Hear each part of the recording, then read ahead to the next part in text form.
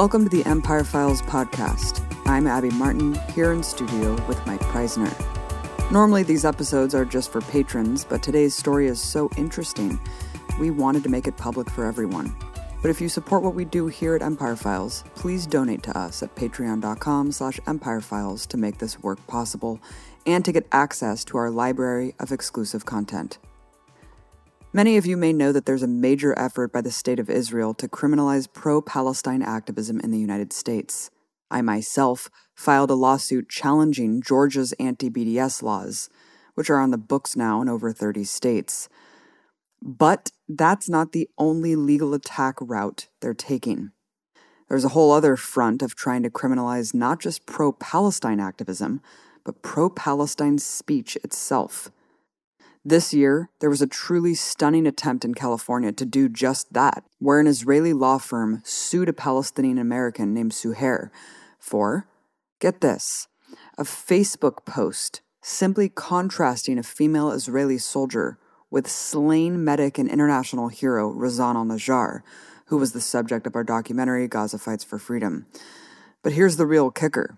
This Israeli law firm didn't try to punish Suhair under California law or even U.S. law, but waged a huge legal campaign to get a judge to punish her under Israeli law, presumably hoping to set a groundbreaking precedent to hold all U.S. citizens under the domination of a fascistic Israeli legal system for pro-Palestine speech and activism.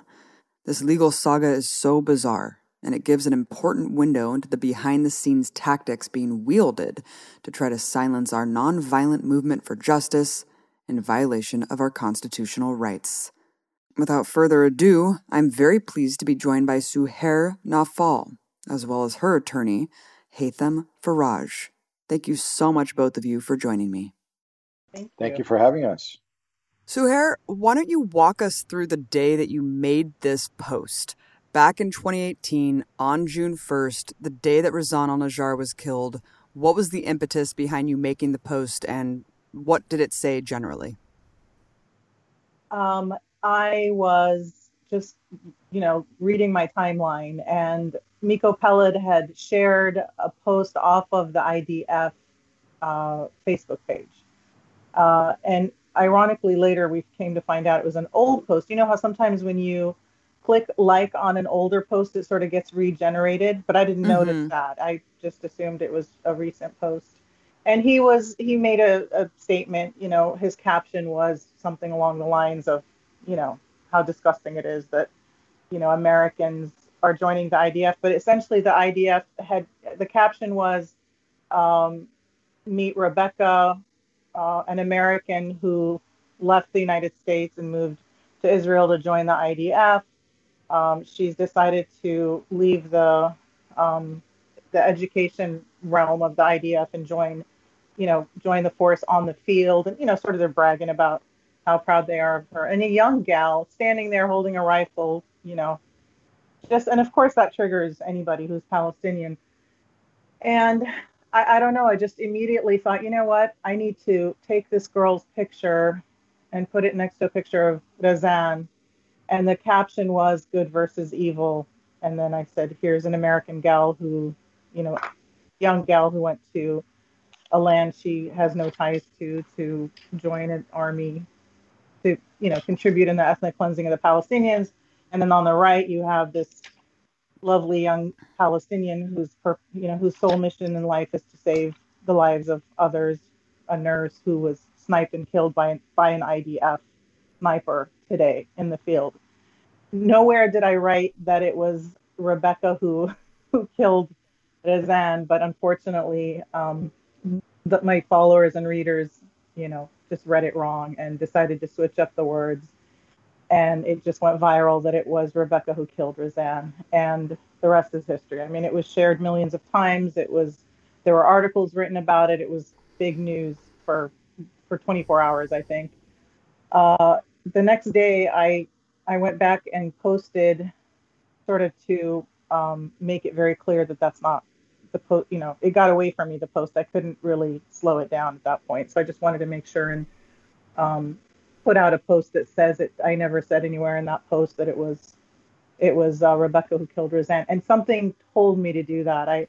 Mm-hmm. I knew I had this instinct that this was going to come back to me down the line, and so I thought, I hope this covers me and makes it very clear.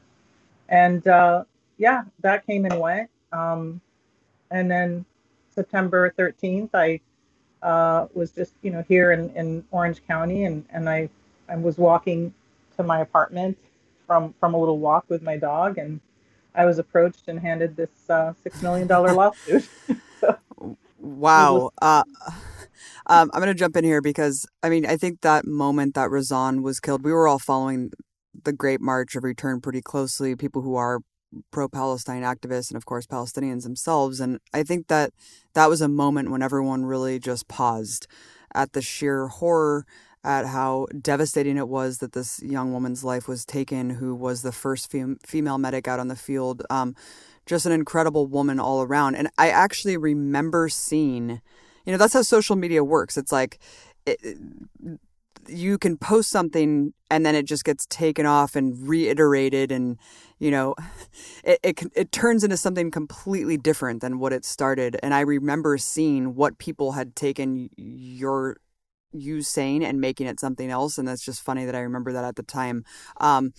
But it's interesting that you even made sure that you edited it and said, like, look, this is not who this woman is. And it's interesting also that whoever did do that wasn't the person that they decided to go after. As you mentioned, this post became viral, and you said, there was all sorts of articles written about it in Israeli media as well, right? And I'm sure that you received quite a bit of backlash from Israelis. What was written in Israeli media about it? Some of these articles online, people can actually post and make comments on the bottom of these articles, sort of like social media, but they're the magazines, And so I know there were tons of comments that were made, but I just didn't really look through them. I didn't want to. I just didn't want to get aggravated. But there was one that I did just sort of peek, and I saw somebody writing. Somebody wrote, "We know where she lives," and they put my address in Illinois. I was living in the North Shore suburbs of Illinois at the time. It was an apartment that I'd lived in prior to moving into the house I was living in at the time. So they had my previous address, and that just, I was like, holy crap, this is serious. So that was it. And then I just sort of didn't look. So thankfully I didn't receive anything. I didn't really receive any emails. So I didn't really, I kind of dodged that bullet. It's interesting because if you look at the main IDF's Twitter account, at IDF, the account is in English, which is not the national language of Israel. It's not in Hebrew. It's in English. The main IDF Facebook page also not in Hebrew. It's in English. So, their social media is very much for an American audience, for American consumption, for obvious reasons we don't need to get into here. But, you were using an image that they were posting for propaganda purposes, right? Like saying, look how great it is to come and join the IDF. Even if you've never been here before or don't know anyone here, you can join the army from your home in Palo Alto, California, and come fight a war, here in Palestine. So, they were using her image for propaganda purposes. You didn't dox anyone, but kind of what was used against you was you were like exposing this person and putting her in danger and bringing all this negative attention to her, when it was, of course, the other way around. Correct. Yeah, exactly. And you did what hundreds of people do every day, which is just troll the IDF essentially on social media. And for almost 2 years, nothing happened. But suddenly you were notified, as you mentioned, that you were being sued, a $6 million defamation lawsuit, but not under U.S. law, under Israeli law. Haitham, break all of this down for us. Yeah, it was a fascinating and unique approach. I think I can say with confidence that they allowed the statute of limitations to pass. And that just means that the period within which someone must bring a claim before a court to pass. For defamation in the United States, or I shouldn't talk about the U.S. In California and most other states, it's a year. 1 year is probably one of the shorter time periods allowed in the law for to bring a claim for an injury to a person. Personal injury is 2 years. Some states have 3 years. Contracts is somewhere between 4 and 7 years. And that's interesting because of the emphasis we place on the right to express oneself, right? And so if you're going to claim you've been injured by words, you have a year. After that, the time is gone. Your claim is stale. It can never be revived. You're done. What they did in this case is they waited until that 1 year period had expired. And then they brought the claim in California, seeking to use a single Ninth Circuit case as the basis for a California court to have jurisdiction over the claim by using Israeli law. And that's when the battle was joined, basically. And clearly what they were hoping to do was establish some sort of precedent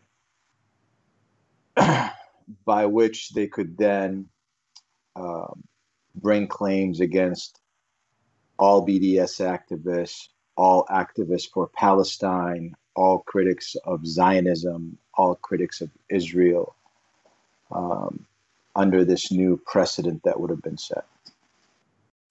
Right. And let's talk about that, because several lawyers worked in concert to override California law and apply Israeli law instead. Why do you think, Haytham, there was such a big legal effort to do this, which involves, more than one law firm, if I'm not mistaken? Yeah, no, they brought in the legal. Is it a firm? I guess it is Shurat Hadin, an Israeli firm. They retained Mr. Michael Weiser here in California. And then they brought to bear resources in the way of experts. And I'm sure there were other people working behind the scene, because soon after the complaint was filed, we got hit with a series of motions, which is not very common. Between the period a complaint is filed and the time the defendant has to respond by answering, denying that they're responsible, whatever it is, there usually isn't motions practice. But they began to hit us with one motion after another, seeking to apply the law of the foreign jurisdiction, Israel, asking the court to do a conflict of law analysis, asking the court to consider the Israeli interest in having Israeli law applied in California.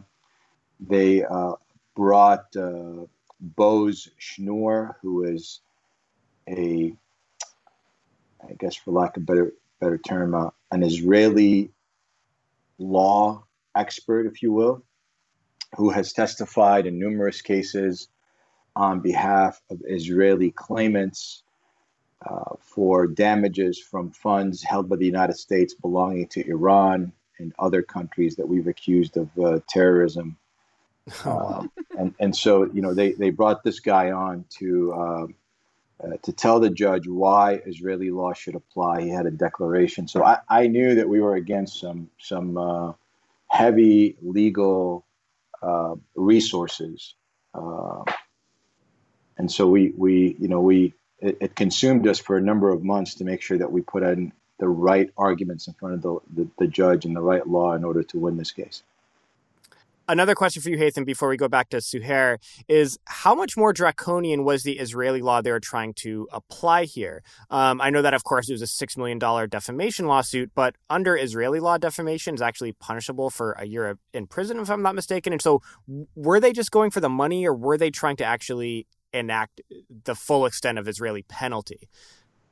Yeah, Mike, that's a great point. They wouldn't have been able to enact or to have the court penalize Suhair with 1 year imprisonment. It would have still been a monetary fine. However, what is draconian about the law, and perhaps this is what they were after, is the fact that in under Israeli law, truth is not a defense to defamation. I mean, that you got to step back for a minute here and think about this. You're journalists. Uh, by its nature, defamation must misrepresent something about someone, right? You must say something that is untrue, which causes harm to a person's reputation. Under Israeli law, the truth is not a defense unless it's in the state's interest. So the flip side of that is anything that is not in the state's interest, which, anytime you criticize Israel, it's defamation, even though what you might be saying is true.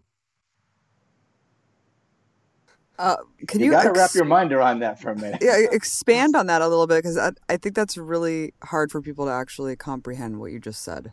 It is hard. We had to go through it a couple of times. Under the law of every state in the U.S., of just about every civilized country that I'm aware of, truth is a defense to the claim of defamation. We all, if your listeners aren't aware of what defamation is, it's a statement made that is untrue about someone that hurts the reputation of that person.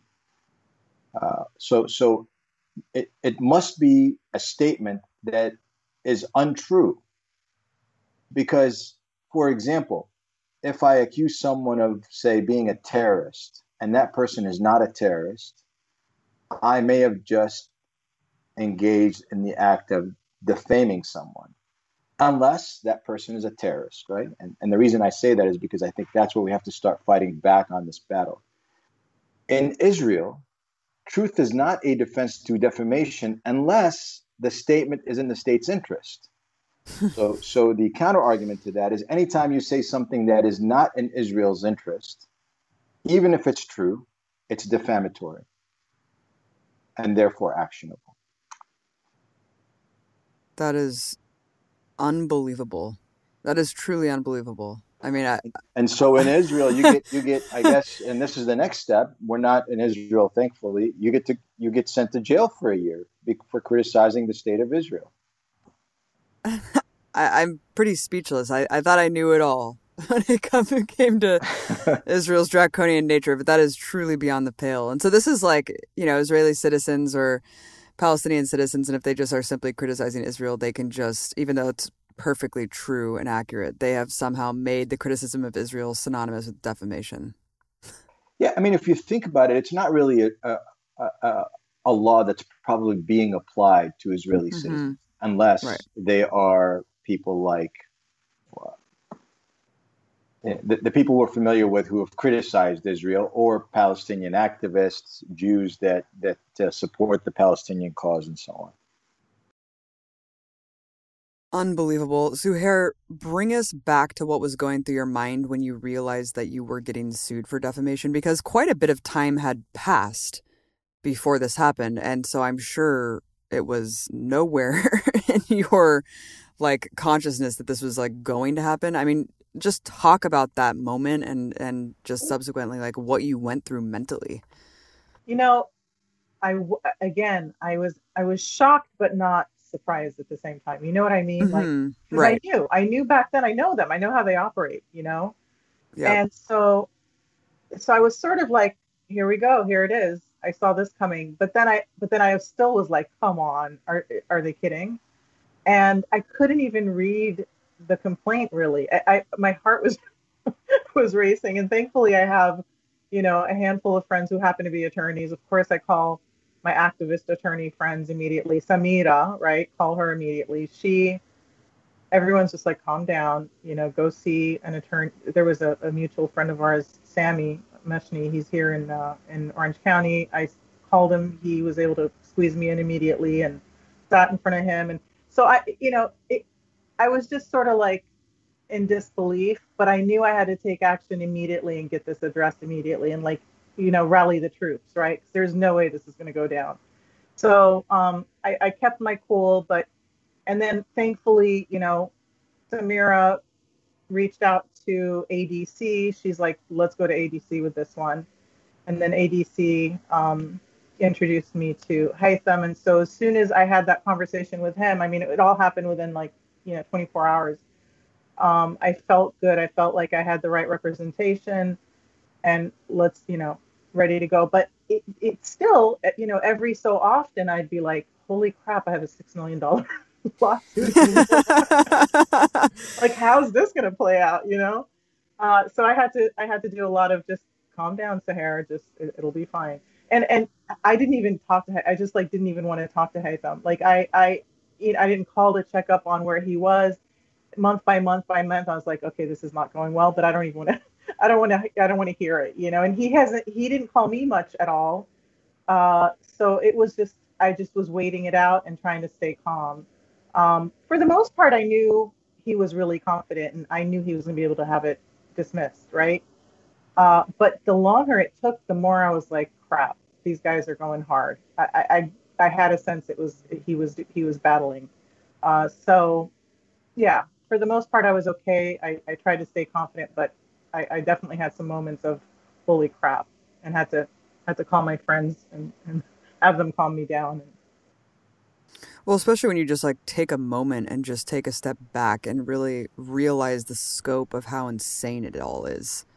I mean, sometimes I do that too. I'm just like, there are 30 states that literally have Israel has forced their laws to change to make people sign a loyalty pledge. Like, that's a lot.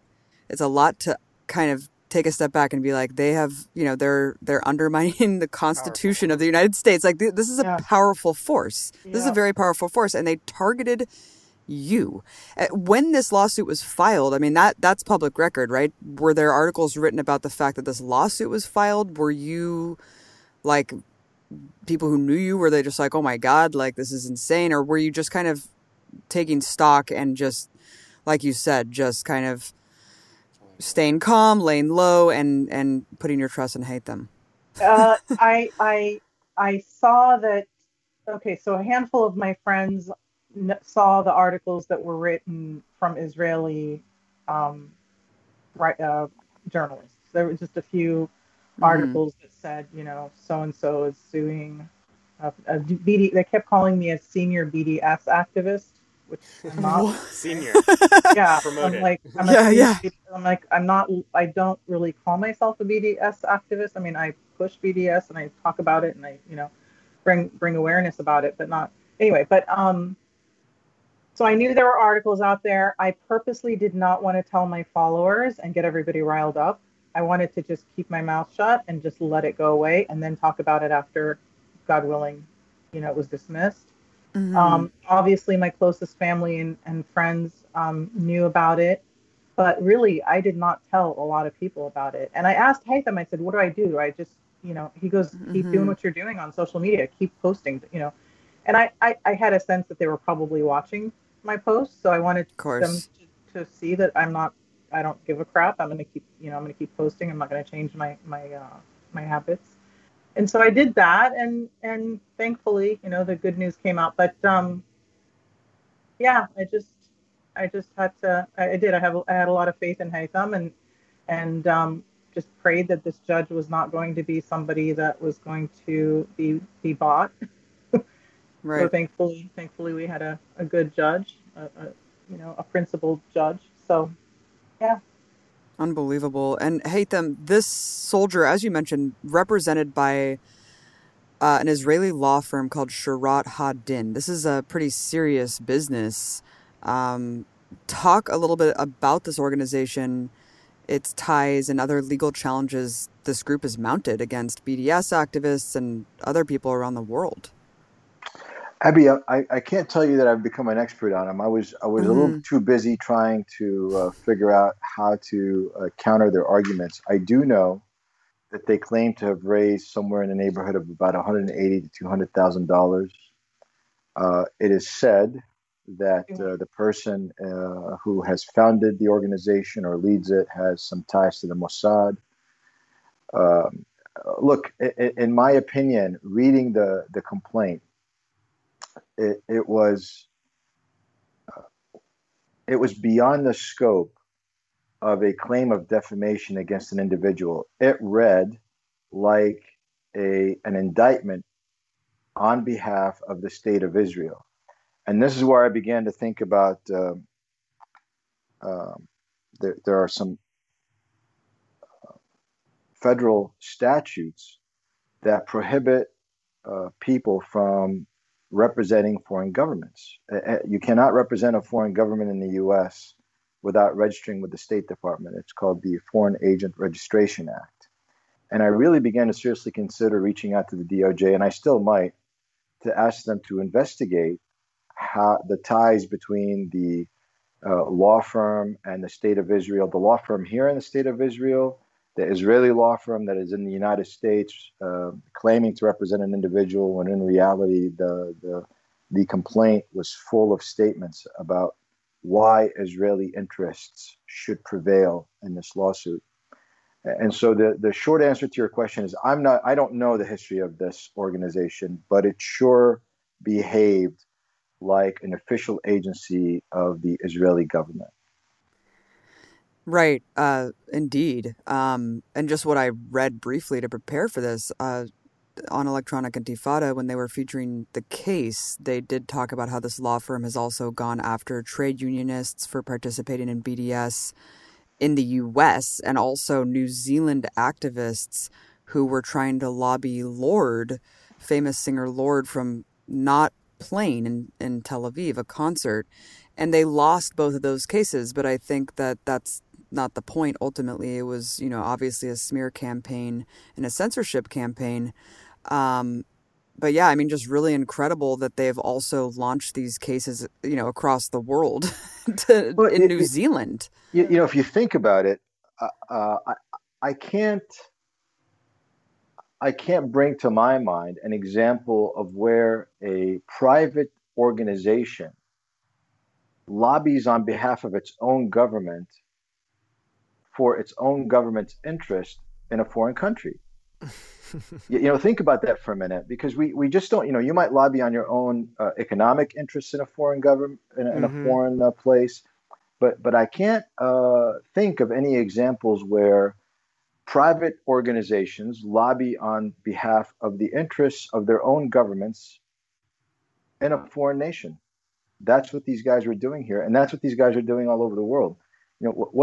How does BDS impact private citizens? It does not. It's a boycott of Israel. It's a call to boycott Israel to influence politics. And so why is it that these so-called private organizations are so vigorous in prosecuting these types of actions, unless there is some connection to the state? Right. Absolutely. Haitham, so you initially filed a motion to dismiss. Can you tell us what happened when you filed that initial motion? Yeah, well, yes, we filed the motion to dismiss, and that's when we began to get hit by these other motions that they filed. The motion to dismiss was simply, look, Judge, this was past the statute of limitations. Frankly, Mike, if in every other case probably filed in the state of California, if a lawyer files past the statute of limitations, you're buying yourself a professional negligence lawsuit. Right. If Sohair had come to me and said someone had defamed me, and then I waited after the year had passed and filed a lawsuit, I just committed professional negligence. So as a self-respecting lawyer, I would never want to file something after the statute of limitations. It just reflects poorly on the lawyer. It's kind of a clear law. And so I thought this was an easy case. And that's why I assured Sohair, look, this is past the statute of limitations. I know what they're arguing. This is not going to see the light of day. And then as soon as we filed our motion to dismiss, we began to get hit with these motions asking the judge to consider Israeli law, Israeli interests. And so it began this 6 months battle of back and forth filings. Eventually, we filed our anti-SLAPP motion, which was our counterpunch, counter lawsuit, if you will. The judge consolidated all the briefings into one set a 1 day hearing, or a series of hearings to happen in 1 day, and then analyze the case. And on that day, they made a different argument, yet another argument. They came up with the Bose-Schnorr new argument. And that's when the judge says, okay, I'm going to take it under advisement and take a look at it again. And then we waited another month before the final decision came out. And that's when Suhair was, she can probably tell you, I told her, I called her and said, I think we won this, but we're not done yet. And for the next month, she was, she did call me all the time or text me all the time, because she was panicking. That's when, I think that was the hardest 4.5 weeks of all of it. Wow. So eventually, of course, the judge dismissed the lawsuit entirely. And I think anyone on the outside, just reading something quickly about this case would say, well, of course, they tried to bring in Israeli law, and any judge in the United States, of course, would throw out a case that was no longer legal under California law or state law and adopt another country's law. So of course it was thrown out. Isn't that obvious? But Haitham, were you ever did you think it was a guarantee that the judge would throw it out, or were you ever unsure about whether this could hold up? And also, that was also a lot of pressure, because obviously they were going for a precedent here also to then use it on others. And so what were your thoughts about that? Yeah, Mike, that's a great point. I was very confident at the beginning, and I began to lose confidence as time went by, not because I wasn't confident in myself or my team, but as I began to read these arguments based on case, or at least one case that I really wasn't familiar with, and it was, as I said, it was a Ninth Circuit case that did. The Ninth Circuit is the Ninth Circuit Court of Appeals, where they allowed the law of a foreign jurisdiction to apply in California. It was a case between two persons in New York. One was an Egyptian, one from New York, and without getting into the nitty-gritty details, there was some similarity to this case, except that the defendant, Suhair, was a California resident at the time of the lawsuit, and the defendant in the other case was not a resident in California. But the arguments were vigorous. I will say they made a great argument. I wasn't persuaded. I don't think the judge was persuaded, but I can't say that it was sort of an easy, statute of limitations type analysis. It was a conflict of law analysis. Conflict of laws, as any lawyer will tell you, is probably one of the more complex issues that lawyers learn about in law school, and then we never see them again. We learn about it in law school, and we rarely come across it. And so this was a unique argument. It could have gotten some traction. I'm glad it didn't. Yeah, they were prepared for a fight, clearly, and they had obviously consulted with many, many people to try to formulate the argument that you're talking about, Haitham. And you mentioned the anti-SLAPP motion. They ultimately are having to pay back the legal fees that were spent, correct? That's correct. Essentially, California recognizes a right to file a countersuit if it appears that a lawsuit is filed to try and suppress speech, prevent speech, or a lawsuit is used to curb speech, legal speech, and we fashioned. I think we had the facts to be able to make that argument to the judge. They made some concessions. They had to make some concessions that Suhair is a semi-public personality. She has many followers, that this was a matter of public interest.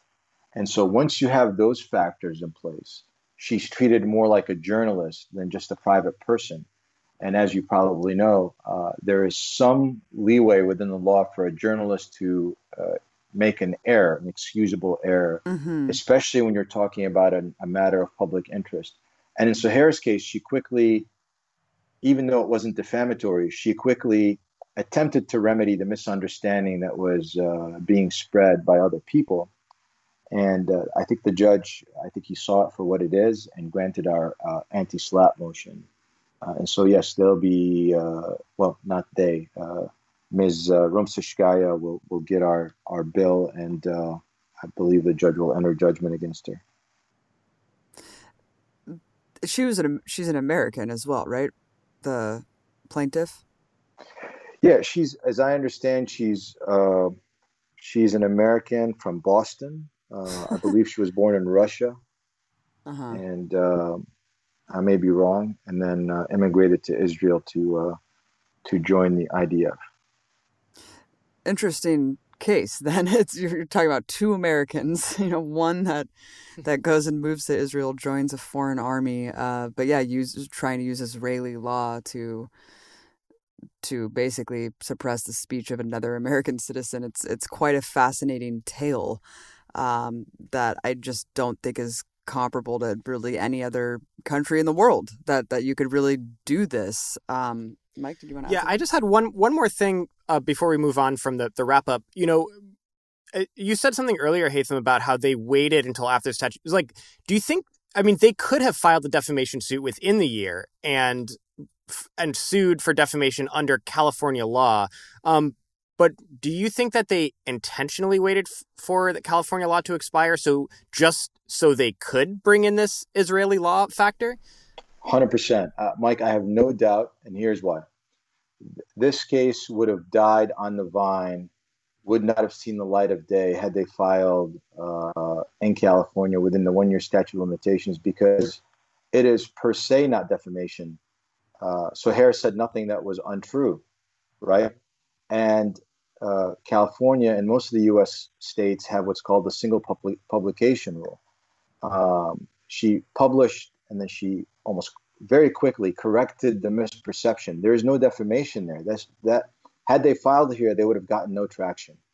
Now, forget California for a minute. Let's say that she missed the 1 year window, even though it would seem to me that any backlash from the initial posting and the misperception of it would have been felt almost immediately.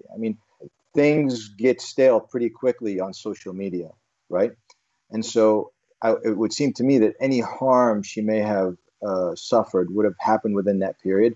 And that's when it would have been most likely to say, let me take some action.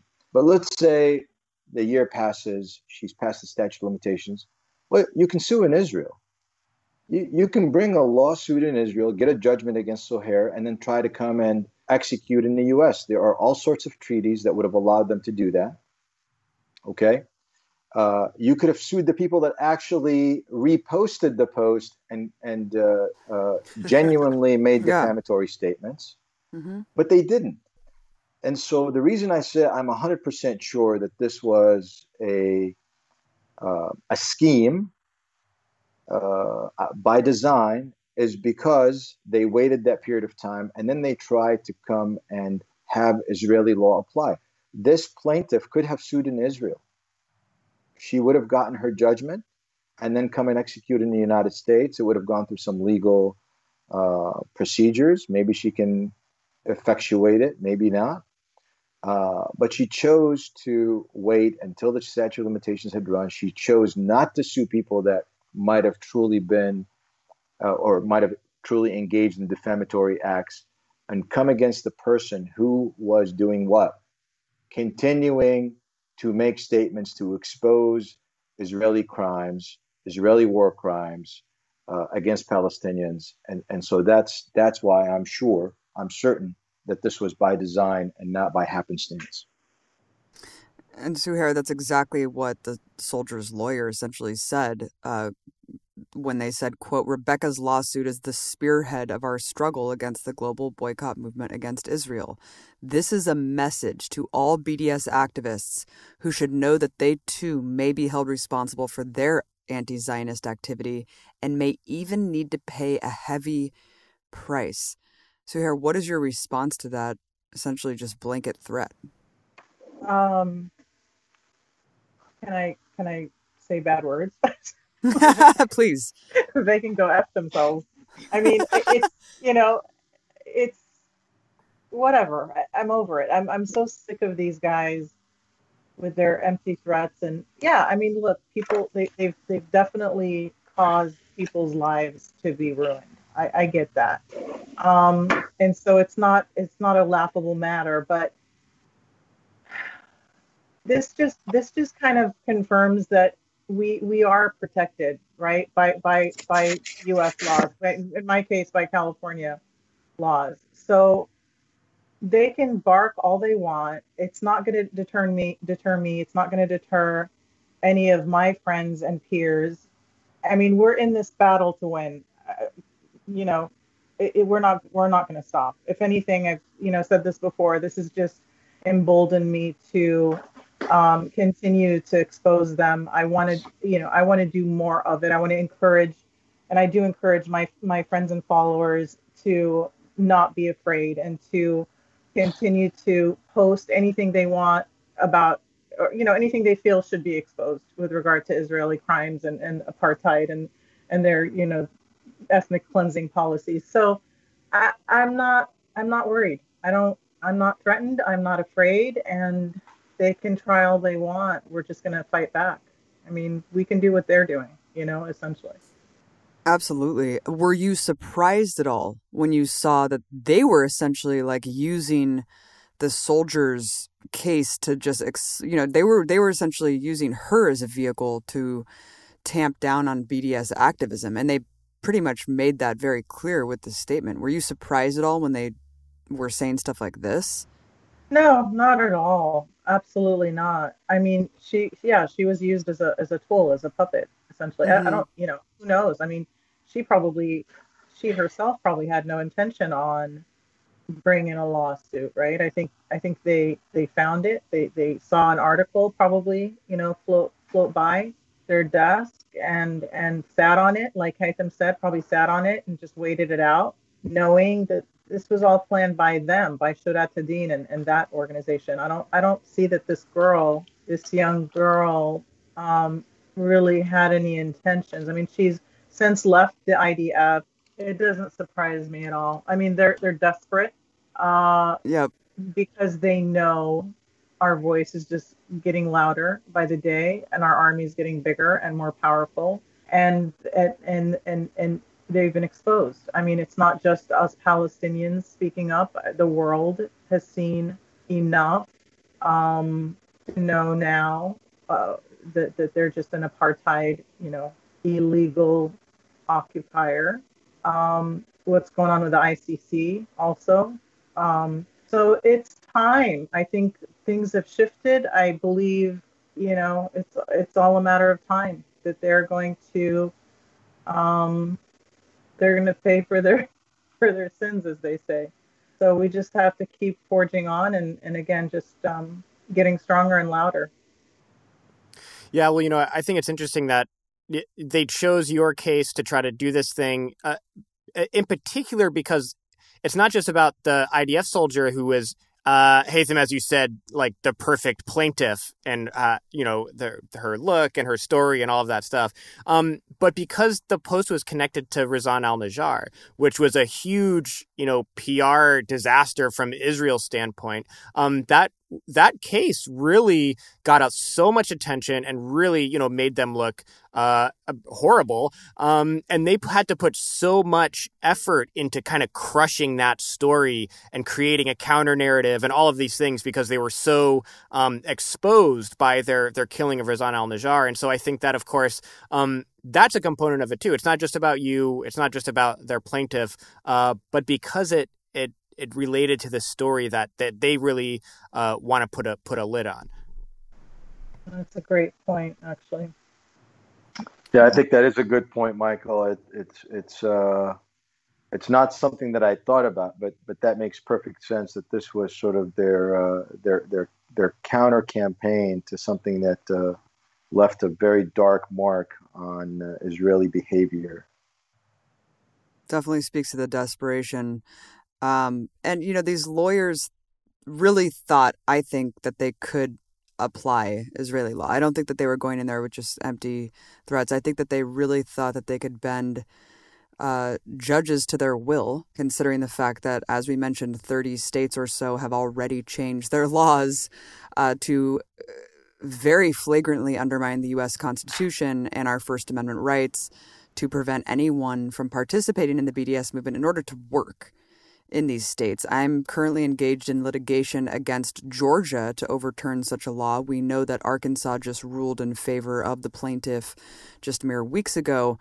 And I mean, I guess just any comments on that, the fact that, you know, the precedent has kind of been set in a weird way already and totally has flown under the radar in this country, that 30 or so states have already done this, which seems so outrageous because this is a direct violation of our First Amendment.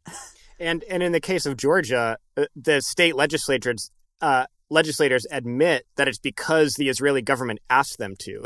And they actually brought someone from the Israeli consulate to one of the first, hearings to make the case. And so they're kind of openly saying, yes, we are doing that at the behest of Israeli officials.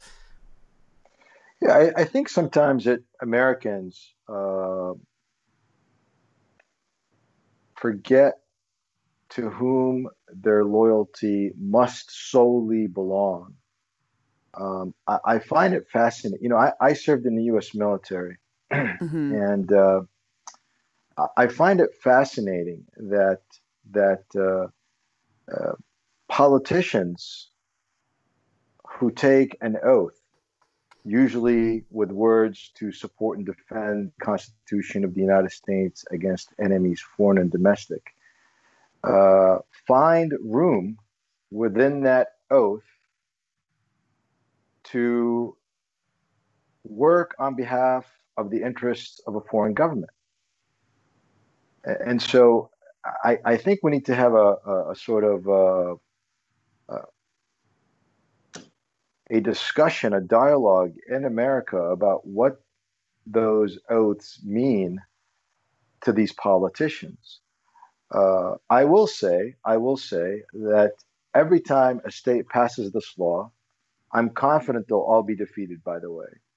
It is going to trigger a legal challenge that will have precedential value, and it'll just strengthen our personal liberties and civil rights to express ourselves as the founders of this country and the drafters of the Constitution expected we would. And so it's no surprise that ignorant politicians are behaving based on what they feel is in their own best interest rather than the interest of the country to whom they take an oath.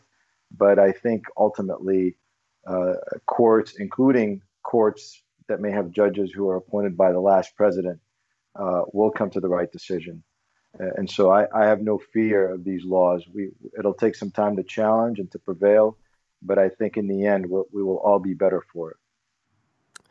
Well, that's great, and we appreciate that optimism and share it as well. Suhair, so you of course you got this case dismissed, and you got your legal fees covered by the people who tried to sue you, which is great also. And so that's a victory in itself. But were you banned from Facebook, or did that happen?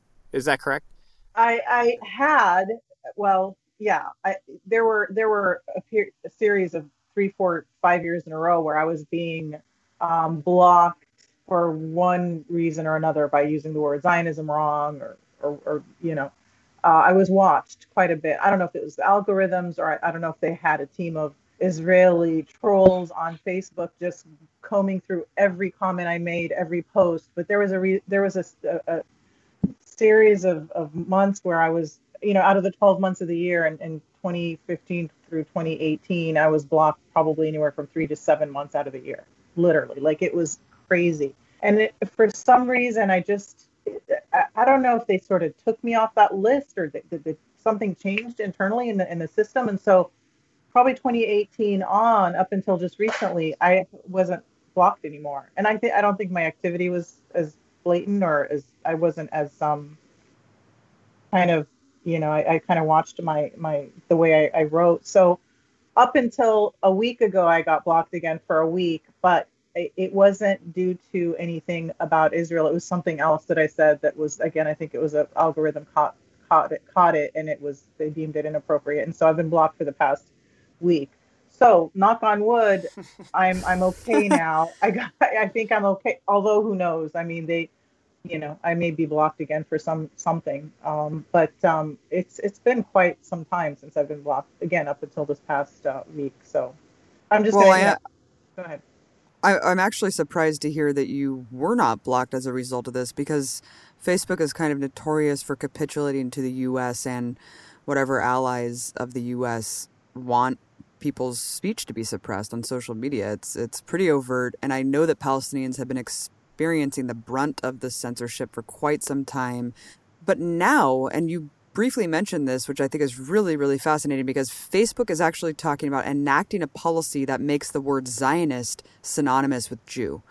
I mean, this is just absolutely absurd. It would open up tens of thousands, potentially millions of people to get censored or purged from the platform under the pretense that they are making anti-Semitic speech. And I just want to get both of your comments on what the impact of this would be. Suhair, let's start with you. So we'll come up with a different word, right? So we'll call it something else. Again, it's not going to stop us. Hopefully it doesn't. I know there are attorneys working on from Palestine Legal, I believe, or they're working on that sort of battle now to fight back. I don't know where they are, but hopefully it doesn't pass. And if it does, so be it. We'll just call it Israel instead of Zionism. I mean, ultimately, it's the state of Israel that's the criminal, right? And obviously Zionism is the root cause of it all. But it doesn't keep us from posting pictures of dead babies, right? It doesn't keep us from posting pictures of soldiers arresting 13-year-olds who pee on themselves from being so terrified. So it's okay. So we can't use the word Zionism. Like I said, we come up with a different word, but it doesn't take away from what we can still expose, right? So it'll suck and it'll be annoying to not be able to use it. But again, I don't see there being too big of an issue with regard to still speaking the truth and exposing, their overall crimes and apartheid policies. And hey, then what do you think about that? I mean, just the fact that big tech is so obviously working hand in glove with not only the U.S. government, but the Israeli government to do just such an overt censorship campaign to tamp down on Palestinian voices and BDS. And also the impact that it would be to just do something that egregious, which is say that you're anti-Semitic if you just simply use the word Zionist. I think it comes from ignorance, Abby, because big tech, for the most part, has been a supporter of the social justice movements. What I think is missed by these companies, in their rush to do what they believe is right. They want to fight anti-Semitism. They've been lobbied to by Zionists to make them believe that anti-Zionist speech is equal to anti-Semitic speech. But I think what's going to happen is there's going to be a backlash. We all know that being Jewish does not equate with being a Zionist. I don't know if you all have read the recent brilliant piece by Nathan Thrall in the New York Review, A Day in the Life of Abed Salama. I want to pitch that to anyone who hasn't read it yet.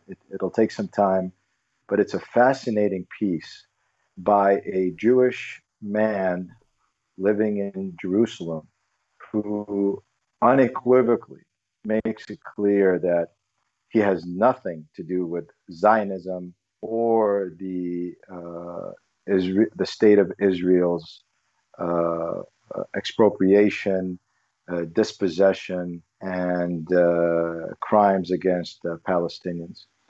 And so I think what's going to happen is, I hope what's going to happen is, you're going to find that perhaps those people like Suhair, perhaps myself to an extent, and others, will join forces with Jews who don't agree that Zionism represents them. And again, I'm being the optimist here. And then there's going to be a correction. I just don't see that lasting very long, because Zionism is truly not Semitism, or anti-Zionism is not anti-Semitism, as we all know. Absolutely. And thank you so much, both of you. I wanted to just get closing statements or anything that you think that we may have missed from both of you. Zuhair, is there anything else that you wanted to say? Well, I just,